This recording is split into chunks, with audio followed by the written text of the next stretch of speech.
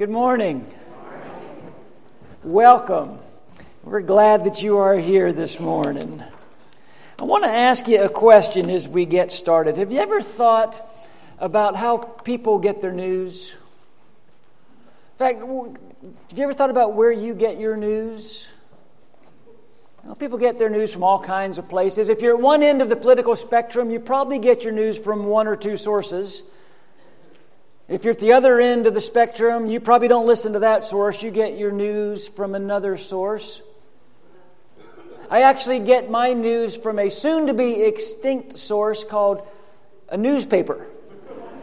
Anybody else still reading newspapers besides me? Yeah, a couple people. Okay.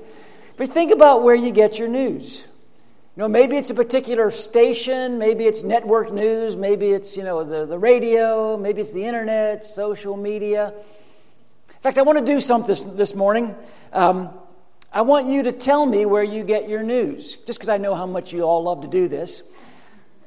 I'm going to count to 3, and I want you to say out loud where you get your news. Television, newspaper, whatever. You got it? Everybody ready? 1, 2, 3. Perfect. Thank you. Yeah. Thanks for playing along. I don't know what you said, actually. But I was hoping, believe it or not, I was hoping that I would hear the Bible. In fact, in particular, I was hoping someone would yell, Jesus. Even though I know I didn't set that up for you to think in those terms, I'm going to ask you to think in those terms now. Because I think we forget sometimes that Jesus came as a news announcer. Jesus came bringing news. My mother-in-law's favorite newsman is Lester Holt. Good-looking guy, confident, the kind of guy you can trust. My favorite newsman actually is Jesus.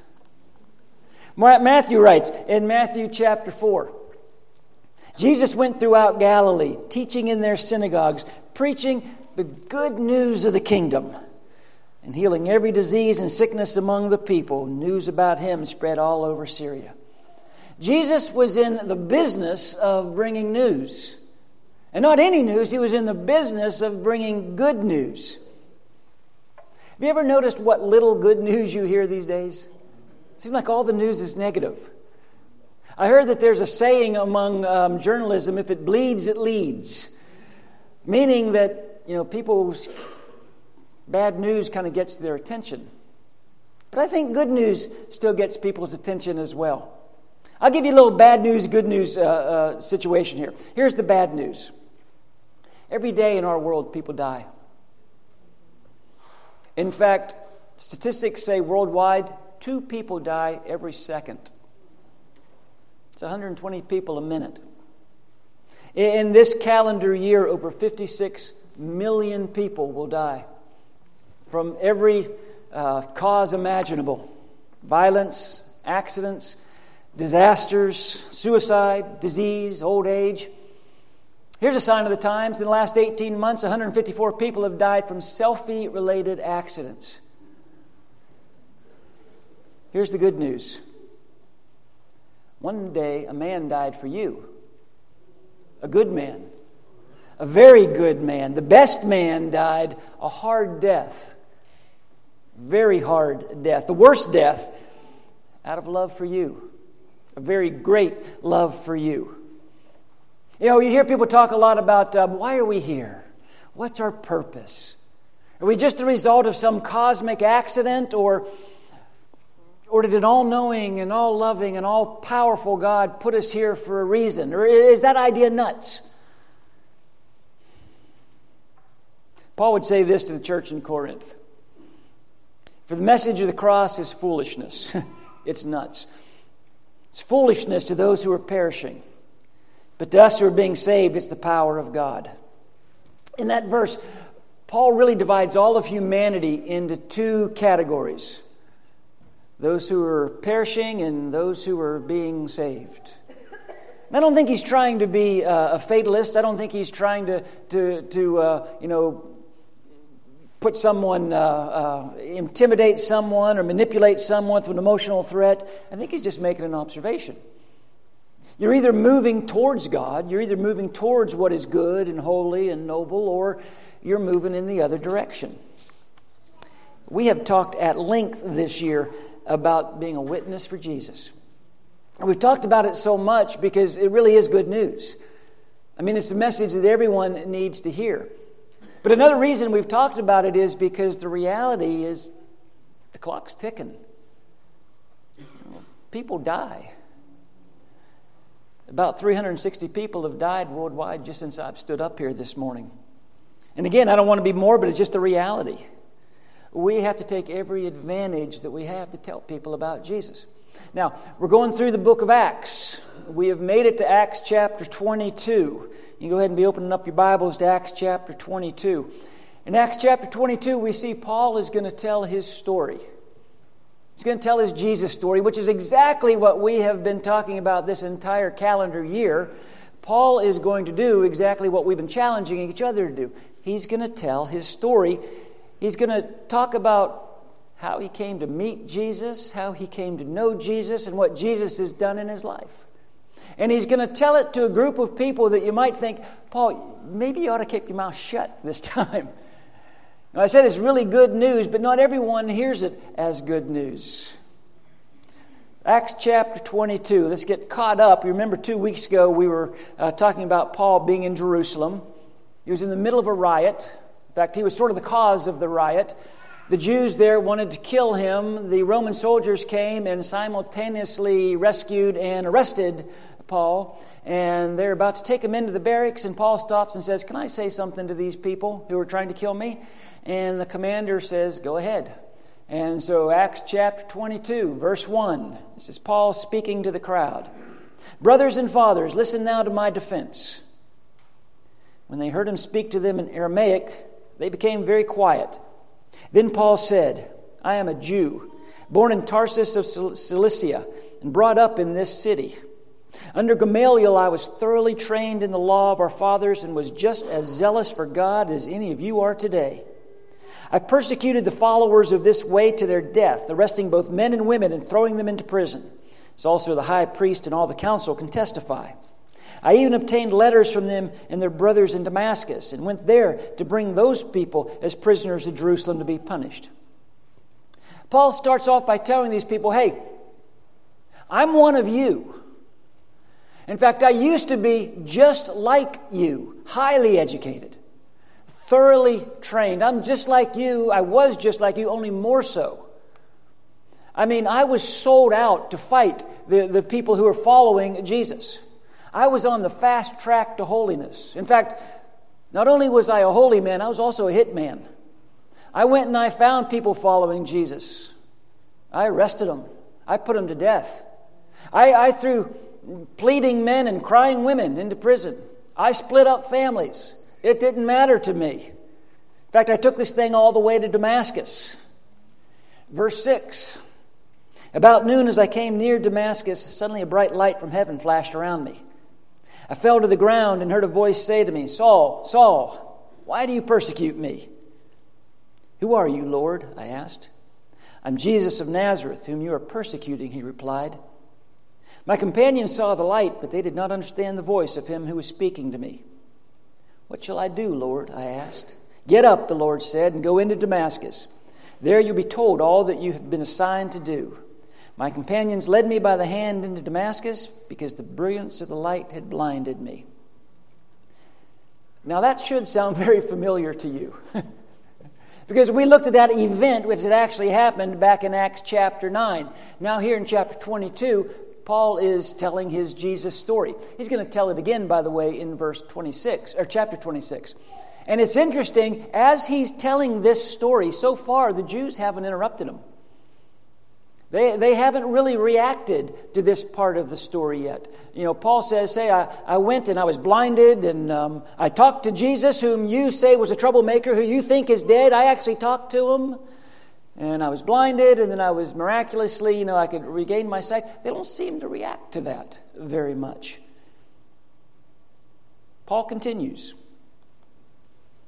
A man named Ananias came to see me. He was a devout observer of the law and highly respected by all the Jews living there. He stood beside me and said, "Brother Saul, receive your sight." And at that very moment I was able to see him. Then he said, "The God of our fathers has chosen you to know his will and to see the righteous one and to hear words from his mouth.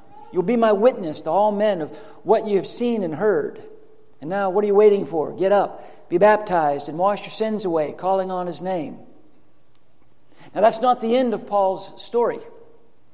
He goes on to tell them about going back to Jerusalem, and in a trance, God tells him to leave Jerusalem. God tells Paul to give his testimony. That's actually the word that Jesus uses. Give your testimony to everyone. But of course, not everyone is going to want to hear it. Skip down to verse 21. "Then the Lord said to me, 'Go, I will send you far away to the Gentiles.' The crowd listened to Paul until he said this. Then they raised their voices and shouted, 'Rid the earth of him! He's not fit to live!' As they were shouting and throwing off their cloaks and flinging dust into the air, the commander ordered Paul to be taken into the barracks." The crowd listens as Paul tells his story until he gets to the part about the Gentiles are included. And then the crowd goes wild. Then they remember why they're mad at him in the first place. Kill him. He doesn't deserve to live. Now the commander realizes, I've lost control here. This thing is getting out of hand. He tells the soldiers, get him out of here. Where Paul is taken into the barracks and really for all practical purposes falls into the machinery of the Roman judicial system really for the rest of his life. But in this passage, in chapter 22, we see Paul telling his story, and we see Paul doing a couple things that are really important in his storytelling experience. And I think we need to be reminded of just how important they are as we think about telling our story as well. Let me share with you just two things that they're obvious, but yet they're so significant. First is this. Paul uses his story to share who Jesus is. Now, it's Paul's story, but without a doubt, Jesus is the focus of the story, right? I mean, the star of the story is Jesus. The subtext of Paul's story is Jesus is alive. And Jesus is just who he said he was. And Paul uses the words of Ananias and he uses the words of Jesus himself to speak and to sneak a little bit of truth, kind of in some subtle ways, into his story as he's telling it to this very hostile crowd. Look back at what Paul says in verse 14. Then he said, the God of our fathers. Now when he said the God of our fathers, that got their attention because he's talking about the God of Abraham. And he's talking about the God of Moses. He's talking about the God of David, the God who spoke to Noah, the God who spoke to the prophets. That's the God he's talking about. They're paying attention to that God. The God of our fathers has chosen you, Paul. He's chosen you to know his will and to see the righteous one and to hear words from his mouth. Paul identifies Jesus as the righteous one. Paul identifies Jesus as the Messiah. And I don't want you to miss the fact that Paul is talking to a bunch of Jews. He's talking to a bunch of rule keepers. He's talking to a bunch of people who are really interested and really pay attention to doing it right. They're rule followers. And again, that's why they're mad at Paul in the first place. He broke the rules. He was speaking against Moses, which he wasn't. And he brought Gentiles into the temple, which he didn't. He's not doing it right. He's breaking the rules. And Paul uses his past to say, I used to be you. I know exactly where your mind is. I used to be all about the rules. In fact, in Philippians 3, he would say, as to keeping the law, what he called himself was faultless. I was faultless. You want to talk about somebody who could keep the rules? I was better than anybody you've ever seen. But then I met Jesus. And there's a big difference between trusting in my ability to do it right and knowing the righteous one. Amen. Paul tells this mob, being good, it'll never be good enough. The law will never get you to where sacrificial love will take you. He's not talking about their sacrificial love. He's talking about the love of Jesus. So Paul's speaking to all these people who think they're right because they've kept the rules. They do it right. And Paul says, I used to be you. I used to be that guy. But now I realize without Jesus, it means nothing. Without Jesus, I'm lost. You know, we sometimes kind of convince ourselves that only bad people are lost. People are lost, they're bad. People are lost in their badness. Paul would say, you can be lost in your goodness as well. God's using Paul's story to tell us, you know, our Heavenly Father only has problem children. You and I, we're problem children. There's only one perfect child. He died for us. You can't be so bad that you can't find salvation, but we can't be so good that we don't need salvation either. We need Jesus. Which brings me to Paul's second point. First, he uses a story to show who Jesus is, and then he uses his story to share what Jesus can do. Paul's blinded on the road to Damascus. Ananias comes, he meets with Paul. Paul's sight is restored. He talks to Paul about Jesus. And then look again at verse 16. And now what are you waiting for? Get up and be baptized and wash your sins away, calling on his name. Every word in that verse is just dripping with significance. Paul makes a really bold claim to a group of people who knew what it took to have their sins forgiven. They were the rule keepers. They knew what had to be done if you wanted your sins forgiven. You had to go to the temple. You had to sacrifice an animal. You had to find a priest, a Day of Atonement, that whole thing. That's what you had to do if you wanted to take care of your sins. And that really didn't take care of it. That just kind of rolled things forward for a while. And for long, you got to go back to the temple and a priest and an animal sacrifice. They knew how to take care of sins. And here's Paul saying, oh, there's a better way. There is a more perfect cleansing awaiting you. It's from the perfect Lamb. It's from the righteous Son of God who took our place. Only Jesus can take care of sin. Jesus, the sinless, took the place of me, the sinner. Jesus, the innocent, took the place of me, the guilty. On the cross, Jesus' blood paid for my sins, paid for your sins as well. So, in baptism, we call on his name. Again, verse 16, a really important verse. Now, what are you waiting for? Get up. Be baptized. Wash your sins away, calling on his name. Let me take just a second or two and see if I can break that verse down for you a little bit. Let me see if I can put that in some context where you can understand what Paul is really saying here. It's an important verse. I've done a ton of research on this verse. Let me put it in terms that you can understand, so you can kind of take something from it. And now, what are you waiting for? Get up, be baptized, and wash your sins away, calling on his name. I just wish the Bible was easier. I wish it was more plain. I wish it would just say, here's what you need to do. Because it's confusing and I don't know what to do. Now, what are you waiting for? Get up, be baptized, wash your sins away, calling on the name of the Lord. I can't make it any clearer than that. I can't make it any more plain. That verse tells me what to do. It tells me what's going to happen when I do it. It tells me why it's going to happen. What should I do? Get up, be baptized. What's going to happen? Your sins are going to be washed away. How is that possible? In the powerful name of Jesus. Now, what are you waiting for? Get up, be baptized, and wash your sins away, calling on his name. Thank you, Paul. Thank you, Paul, for making it that clear. You know, we want to connect people to Jesus. And we want to connect people to each other as well. But I don't have to tell you, we live in a culture that's going to chip away at your value system. We live in a culture that's going to mock your commitment. And they're going to question your lifestyle. That's why Peter would write in 1 Peter 3, but in your hearts, set apart Christ as Lord. Always be prepared to give an answer to everyone who asks you to give the reason for the hope that you have. But do this with gentleness and respect. The Apostle Paul was always ready to give an answer, wasn't he? Always ready to talk about Jesus. Acts 22 proves that. And again, you kind of wonder, why didn't Paul lay low?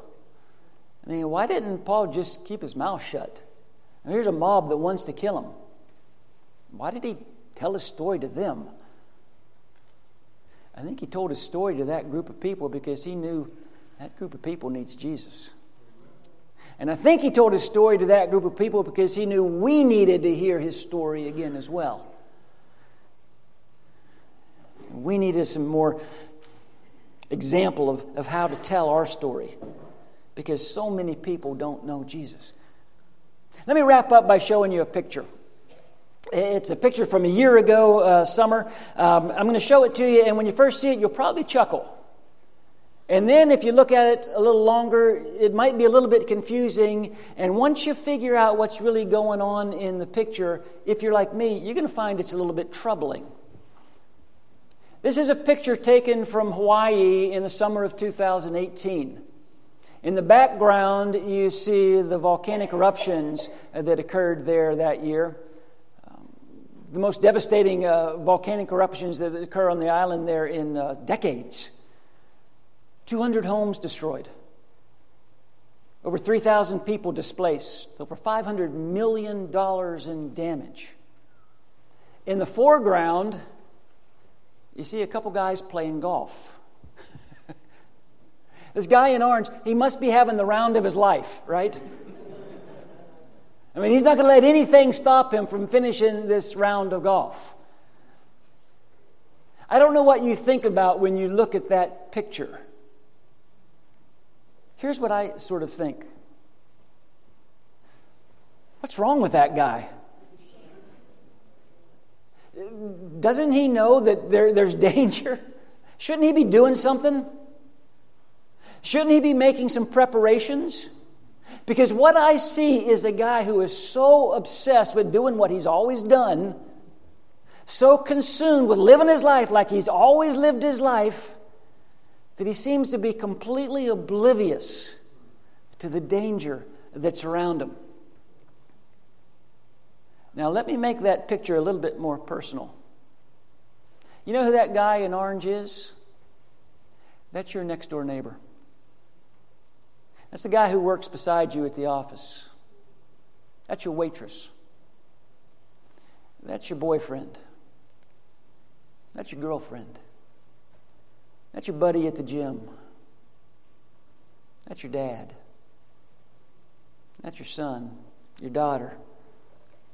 And for whatever reason, they just seem oblivious to the obvious.